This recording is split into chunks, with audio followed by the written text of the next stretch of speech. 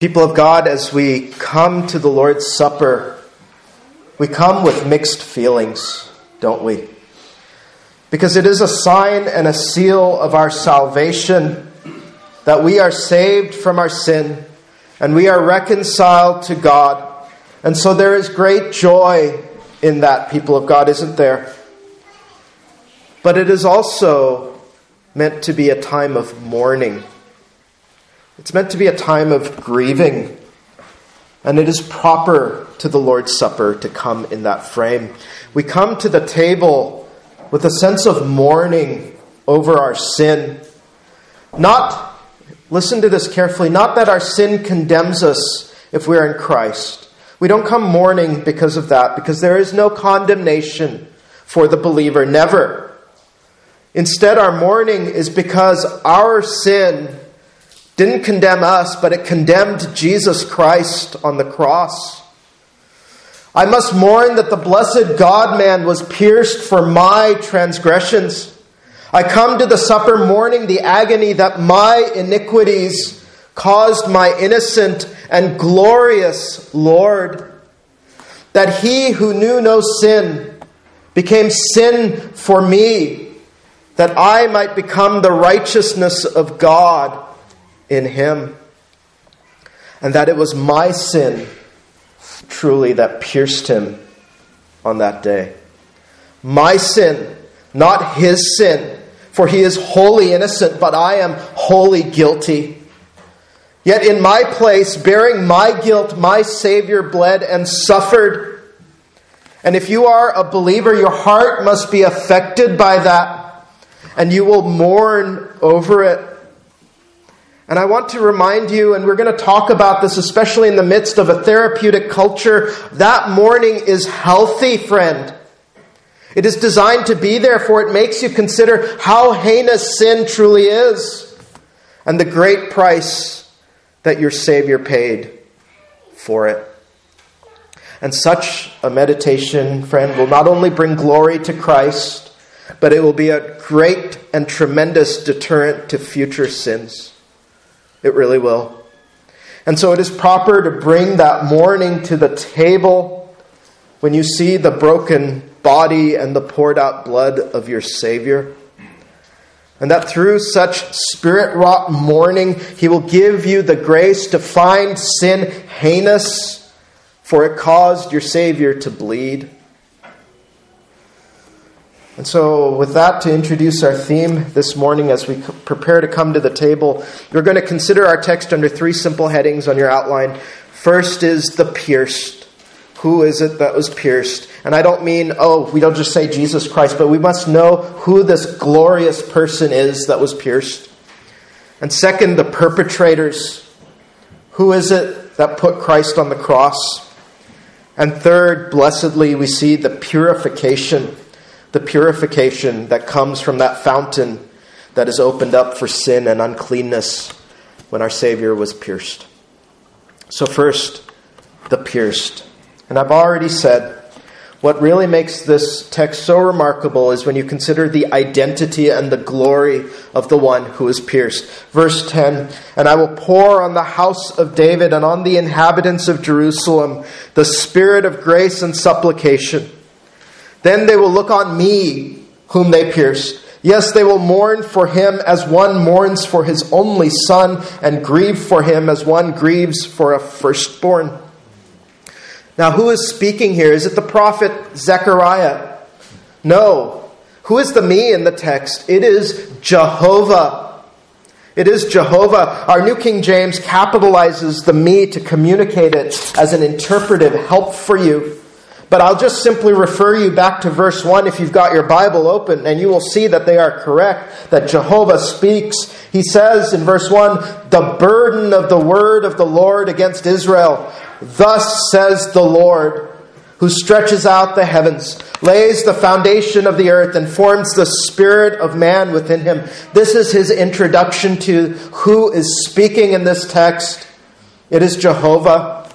And look at what it is that he says. He validates who he is by telling you the works that only he can do. He says, the same one who says, look on me who you pierced, says he is the one who stretches out the heavens.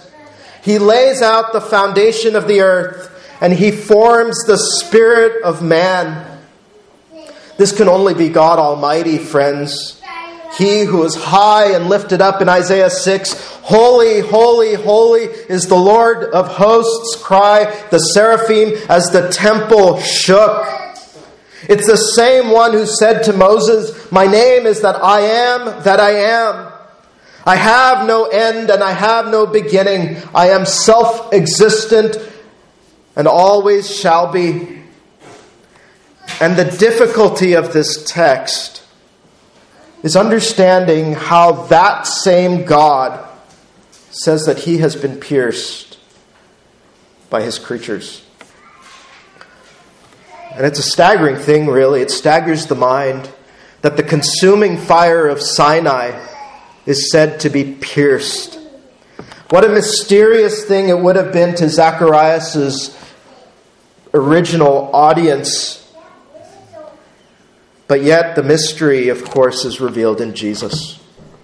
It's only the incarnation that could make sense of this text. And indeed, when our Lord was pierced at the cross, the Apostle John records this in John 19. One of the soldiers with a spear pierced his side, and forthwith came there out blood and water. And he that saw it bare record, and his record is true, and he knoweth that he saith true, that ye might believe. For these things were done, that the scripture should be fulfilled. A bone of him shall not be broken. And here it is. And again another scripture saith, they shall look on him whom they pierced. It's a direct link here between Jesus and Jehovah. I actually had a friend once when I was in the evangelical, in a Bible church, who said that he struggled with the Trinity greatly until he saw Zechariah 12, verse 10. And then he understood the divinity of Jesus. See, this is the Son of God taking on flesh, isn't it? The second person of the Trinity taking on flesh. He took it on so that he could be pierced, so that his blood could pour out of a broken body. And why did he do it, friends?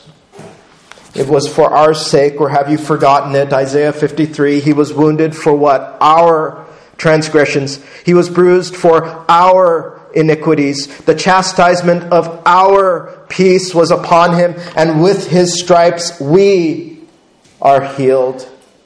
3 times in that verse, the first person plural, our, was used, so you will never forget why he was pierced. Our salvation, friends, if you would just sit and look at the facts, is utterly incredible. For it comes from Jehovah, pierced in the person of Jesus Christ. Jehovah, pierced in the person of Jesus Christ. Is that remarkable to you? Do you recognize how astounding of a statement that is, friends? Or have you been seared to that remarkable fact? You need to recognize it if you have never recognized it before. And in Jesus, you do not just have the perfections of Jehovah's divinity. That would be enough. But you also have the perfections of a perfect man. The only perfect man. The only perfect man who'd never earned sin's wages was pierced. The only man who perfectly loved the Lord was pierced. The only perfect man who ever loved his neighbor perfectly, even you and me, was pierced. And how we say when we look at a news report, or maybe it's our friends, and how we say how tragic it is when an innocent dies in this life.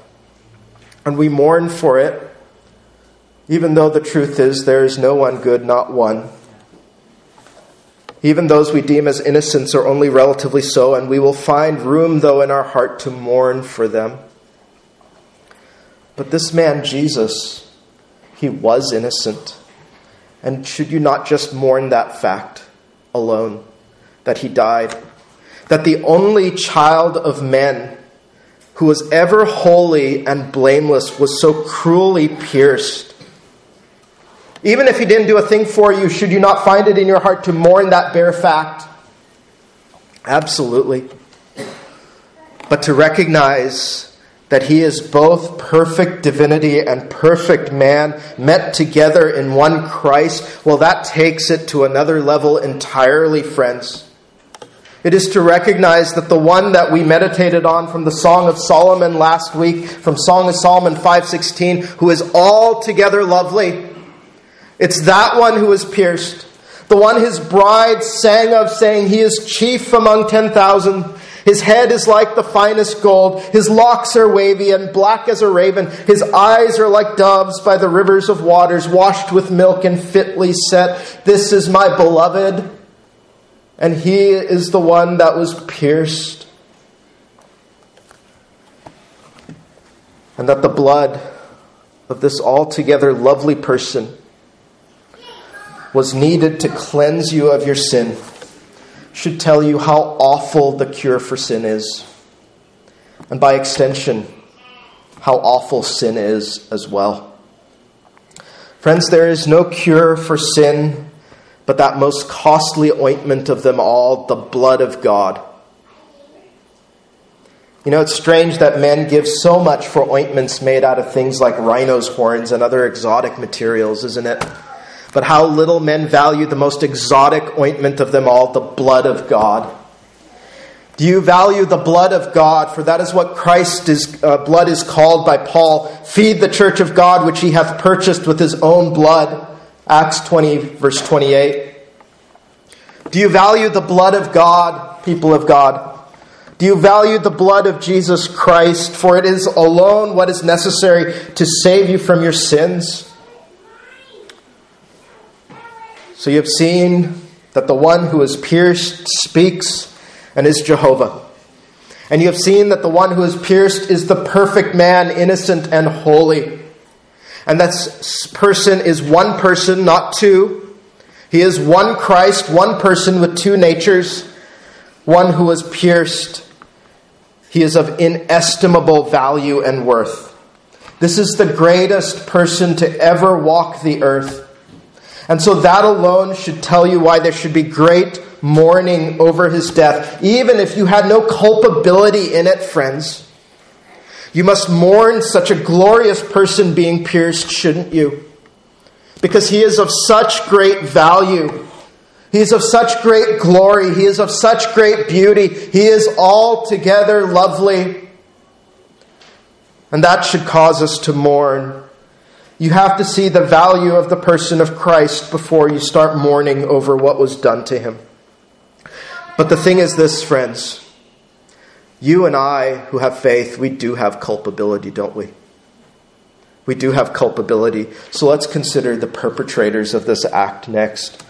And so we must ask the question, who pierced this glorious Lord Jesus? We say with the creed, he was condemned under Pontius Pilate, betrayed by Judas, handed over by the Jewish leaders. But our text says this, they will look on me whom they pierced. And so what you need to understand, friends, is that we are the perpetrators of this, aren't we?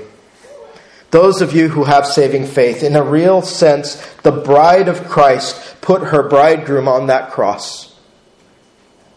He was wounded once again for our transgressions. He was bruised for our iniquities. And this was promised all the way back in Genesis 3, wasn't it?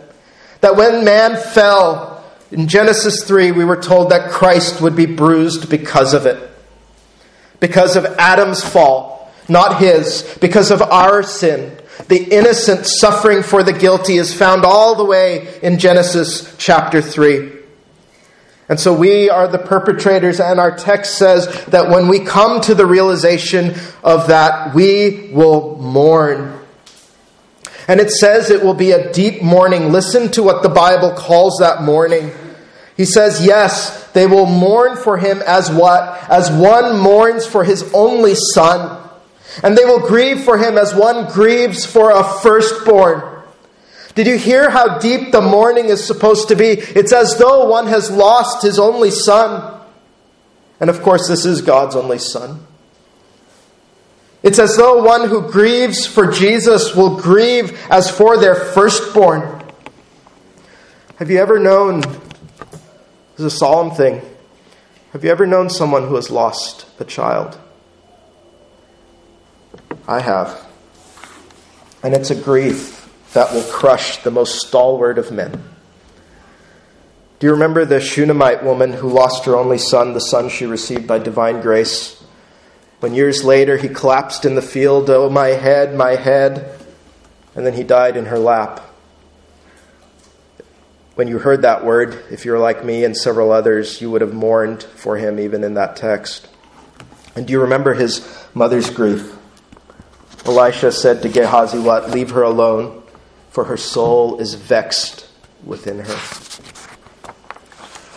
The death of an only child is perhaps the most solemn and most sacred form of grief you can know naturally.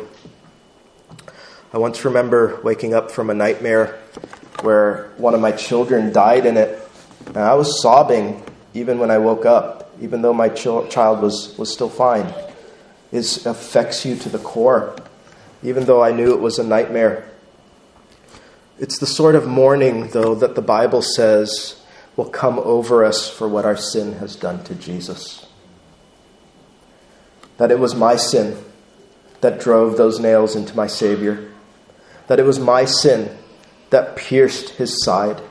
That it was my sin, each of which caused another blast of God's wrath upon the blessed Savior on that cross. And to mourn in that way, friends, is to have godly sorrow. Be glad, friend, for it is a marker of true repentance, unlike worldly sorrow, which never could comprehend such things. For godly sorrow produces repentance leading to salvation, not to be regretted, but the sorrow of the world produces death. 2 Corinthians 7, verse 10. Perhaps the best illustration of that kind of worldly sorrow is found in the courtroom. You've probably seen it. It's the sorrow that the murderer has when he is sentenced, but not before the sentencing. There's never a tear shed for the victim. There's never a tear shed, and there's no sorrow for what he has done in God's eyes. That is the grief of Esau, and it is not the grief spoken of in our text. We are to mourn our sin, friends, that it has caused great sufferings to come on the Lord of glory. And because of that, there will be a certain bitterness to the Lord's Supper that some want to avoid entirely when we talk of this solemn feast. But it is there from design, and it was there from the beginning. You remember the institution of the Passover, don't you?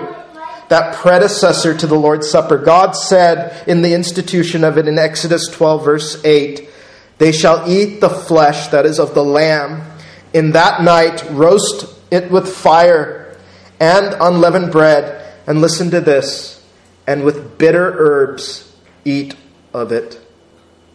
With bitter herbs. And perhaps the people of God did not understand at that time why bitter herbs were part of the Passover. But it was because it represented the bitterness of their sin from which they needed salvation. The flesh of the Passover lamb was bittersweet because it foreshadowed our eating the flesh of the Lamb who takes away the sin of the world. For even Christ, our Passover, is sacrificed for us. And if you have the King James translation of our text in Zechariah, it actually says, "and shall be in bitterness for him, as one that is in bitterness for his firstborn."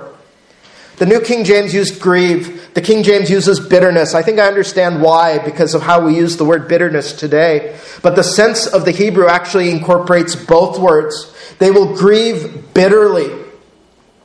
Both words from both translations give you the sense of this text. Bitterness is there in the grief. And so the spiritual man or woman, if you're here today, if you're spiritual, you perceive this about your sin when you come to the Lord's Supper, and you will mourn over your sin. And some people think that to come to the supper mourning is wrong. That if they come to the supper mourning over their sin, they must abstain from it. But what this text is saying is that you, friend, are the person who should be here if you mourn over your sin. For you are mourning over what your sin has done to the Savior and what it has done to your soul and what you would be if Christ did not manifest himself to you. You must come to the supper as a mourning, repentant sinner, remembering that the price for repentance is paid by Christ as he is pierced. And you come to this as a solemn feast. And I've mentioned it before. But in our current therapeutical culture, we are trying our best to wipe out mourning in our society, especially mourning over sin, but that's another topic. We are very quick to give you a pill to change your brain chemistry if you tell someone that you mourn, as if something is wrong with you. But consider some of the vignettes of those who wept in the Bible. You remember the woman who washed Christ's feet with her tears, don't you? And stood at his feet behind him weeping. And she began to wash his feet with her tears and wiped them with the hair of her head. And she kissed his feet and anointed them with the fragrant oil.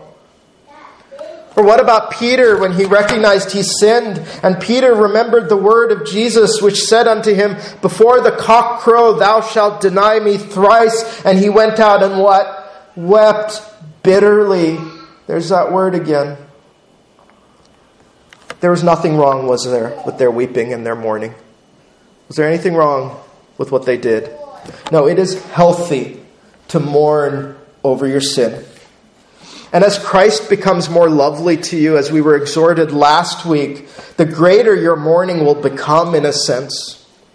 And the more heinous your sin will become in your eyes, and you will use, by God's help and by God's grace, that mourning to stay far, far away from sin. And that is a proper use of this morning. And what a great help it is, friends, that a meditation that I pierced Christ is to the mortification of my own sin. Is this text not a wonderful text for illustrating that the goodness of God is meant to lead you to repentance? Be quick to repent when you mourn over sin. But on the other hand, there are hypocrites, and maybe you are here today, who have never mourned over your sin, and not once you have grieved over what sin has done to your Lord. And if that is you, the Word of God says this morning, cleanse your sins, ye sinners, and purify your hearts, ye double-minded. Be afflicted and mourn and weep. Let your laughter be turned to mourning and your joy to heaviness. Humble yourself in the sight of the Lord, and he shall lift you up. James 4, 9 through 10. And maybe this is a diagnostic for you, but one of the most concerning signs of a legalist, one who has not truly come to Jesus, is that they have never mourned over their sin. Consider the Pharisee of Luke 18, who thought he was a believer but was not. God, I thank you that I am not like other men, extortioners, unjust adulterers, or even as this tax collector. I fast twice a week. I give tithes of all I possess. And the tax collector, standing afar off, would not so much as raise his eyes to heaven, but beat his breast, saying, God, be merciful to me, a sinner. I tell you, this man went down to his house justified rather than the other. For everyone who exalts himself will be humbled, and he who humbles himself will be exalted. And did you just not hear James 4 in that? You see, the one who is justified beat his breast, didn't he? And he mourned. The one who is not justified is the one who had no room for mourning in his heart. So is that you, friend? Is that you? Have you never mourned over your sin? Have you never mourned over your own sin? If you've never mourned over your sin, this table of the Lord is not for you. It really isn't. This is for repentant sinners who have no righteousness of their own, who acknowledge it and look to Christ, and they mourn over their sin. They're the ones who say, God, be merciful to me, the sinner, and plead Christ's righteousness. That is who belongs here at these seats around this table. No one else. If you're a hypocrite, friend, repent of that. It is not too late, and mourn over your sin. And as you consider these things, I also want you to understand you yourself cannot drum up such mourning out of the flesh. This is spirit wrought, which is another reason, by the way, you should be encouraged if you mourn over your sin, for it is the work of God's Spirit.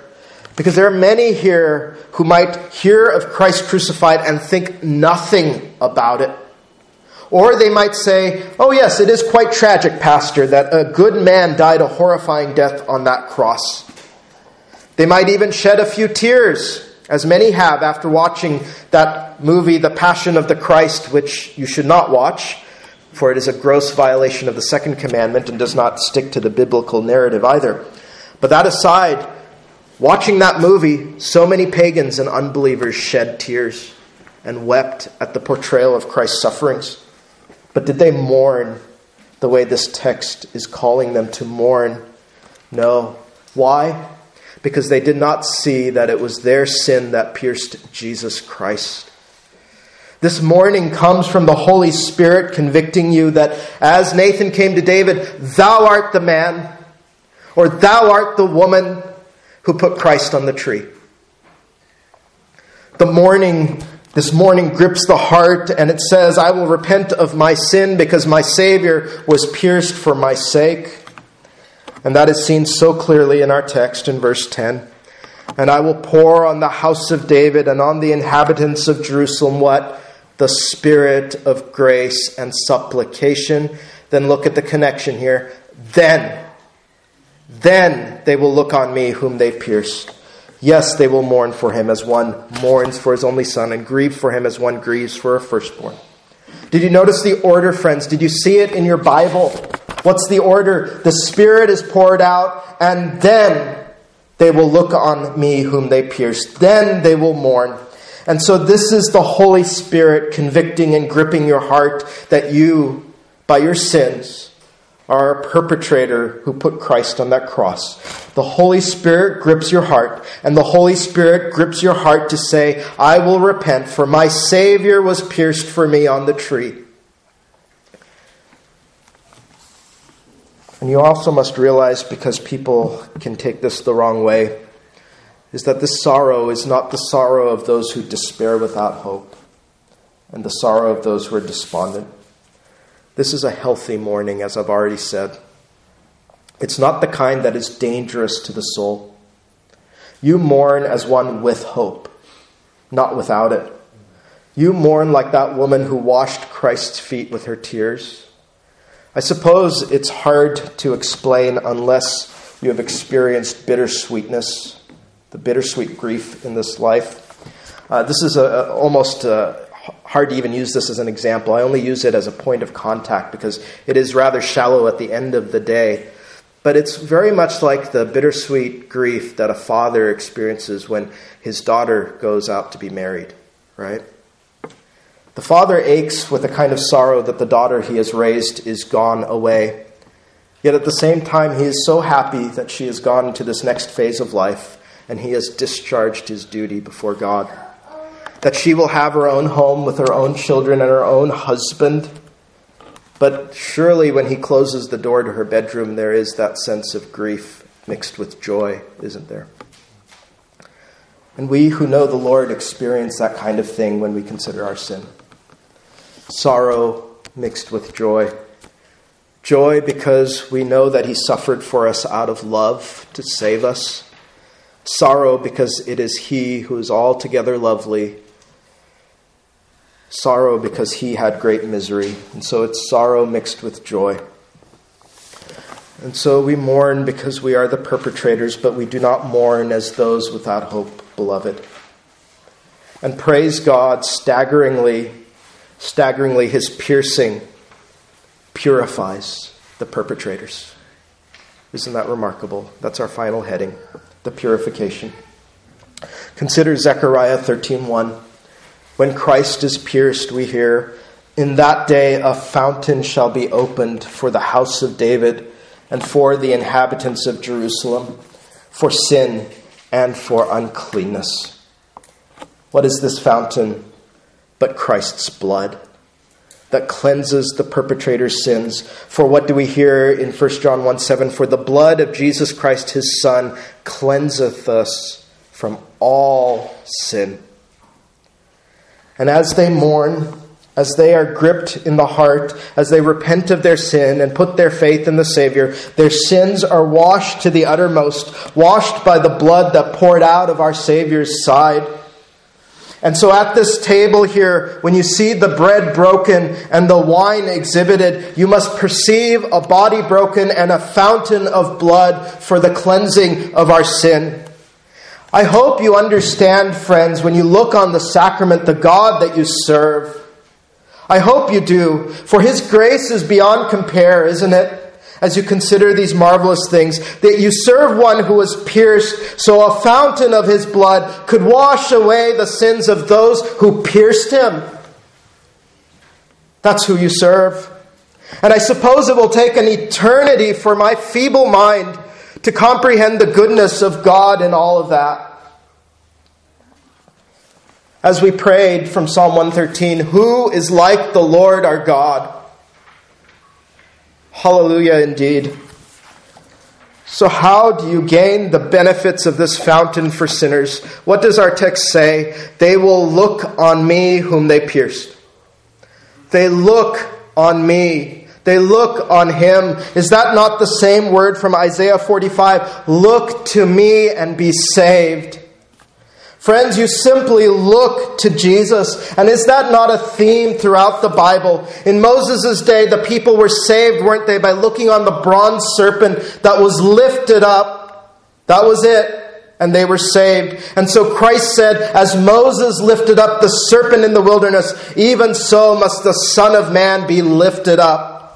John 3. It is the looking at Jesus and the mourning over your sin that is the way of salvation. That is the action described here in this text to receive His benefits. You look on Him by faith, and that fountain is opened up for you for your sin and uncleanness. That's the gospel in Zechariah 12. Be covered by this fountain of cleansing by simply looking to the one you pierced and know that His blood covers you. And so if you have not had saving faith until now, friend, you need to look to Jesus. Look to Jesus and rest on His finished work on that cross. Bring to Him the sins that I trust, if you have saving faith, have pierced Him. Trust He has paid for them all and be cleansed by His blood. But what if you say to me now, but I don't feel any remorse right now, but I still feel like coming to the Lord Jesus? Must I wait to have this morning before I come? And the answer is no. The church has soundly rejected the idea of preparationism, which is what that is. That you must have some sort of feeling in your heart before you come to Jesus. Come to Jesus now, whether you mourn or not, and trust that His Spirit will make you mourn in time. He will pour out the Spirit of grace and supplication to make you mourn. And I want to say this because each of us has a different feeling about our mourning. Some of you might think you have not done enough mourning over your sin, and you can take this message the wrong way. Do not do that. All it takes is a grief over your sin. Good. Don't compare. That person at the table is crying tears that look like rivers. Must I mourn like that person? The answer is no. God moves in each of you in a different way. Grieving is enough. You don't have to be a blubbery mess. And if you are a blubbery mess, praise God as well. Or else, isn't it interesting, Satan's subtlety? This text will now become works-based. The very thing it was never intended to be. That I must have a certain level of mourning. Only those who mourn at this level are the ones who are saved. But the Lord deals with each of your unique hearts in His own way. Do not measure the amplitude of your feelings, but consider the actions your heart takes. Grief, adoration for Christ, and a heartfelt desire to turn from your sins. And then you know that your mourning is real. And I want to say, if you do not come to the Lord Jesus ever, you too will mourn. But yours will be a wailing when He returns. And it will not be mixed with joy. It will be mixed with dread. Behold, he cometh with clouds, and every eye shall see him, and they also which pierced him. And all kindreds of the earth shall wail because of him. Even so, Amen. I am Alpha and Omega, the beginning and the ending, saith the Lord, which is and which was and which is to come, the Almighty. Friends, you have to mourn today in this life by coming to faith right now, or else you will mourn and wail. But it won't be over Jesus crucified for your sins. Instead, you will be mourning the loss of your soul and your body in hell.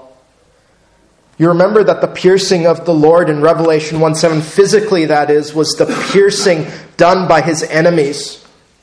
That it was the piercing of the Roman soldiers and those who consented to it, those who screamed with hatred, "Crucify him." And that's a different piercing from the one that we are talking about this morning. It is the piercing of our Lord, who was done by those who said, "We will not have this man to rule over us." It is the piercing of those who do not mourn when he was pierced, but were satisfied at that time. But in book of Revelation, you see a time is coming when those who were glad to see him pierced will wail because they pierced him. And if that is you, friends, if you do not mourn over your sin, you will wail when he returns. And why, friend, should you perish in that way? Why should you perish in that way? Join us who mourn over Christ crucified for taking away our sins. You can join us even at the table next time around. If you come and put your faith in Jesus, repent of your sin, and trust he provides a fountain to cleanse you from your sin. You know, no matter how black your sin is, this fountain of Christ can cleanse you from it. We saw that in Paul's preaching this morning in our assurance, the word that assured us of the gospel. He says that you can be justified of all things, even those things that couldn't be justified in the law of Moses, he said. So we say, be reconciled to God through Jesus, and speak to me after service if you've never put your faith in Christ. Well, for those of us who are invited to the supper, come with a sense of mourning over what your sins did to Jesus. How awful they were to the Savior as he was pierced for them. At the supper, you will find that fountain of blood in the cup that you will drink out of, and you will mourn over your sin and what sin has done to Jesus Christ. When you look at that broken body, when the action is taken to break the bread, you will have mourning, but it will be mingled with joy. Because he said he underwent those grievous torments because he loved you. Greater love hath no man than this, than a man lay down his life for his friends. Mourn over what your sin did, but rejoice when you remember your Savior did it for you. It caused him unspeakable anguish in body and soul when God's wrath smote him on that cross. So be dissuaded from your sin, friends, when you remember what your sin did to the Savior. When he who knew no sin became sin for us, that we might become the righteousness of God in him. And so let the supper be bittersweet. Let the supper be bittersweet as the bitterness of your sin mingles with the sweetness of Christ's compassion. And may that frame of mind at the table bring glory to God, friends, and be used to mortify your sin as you depart from this place today. By God's grace, may it be so. Amen. Please rise for prayer.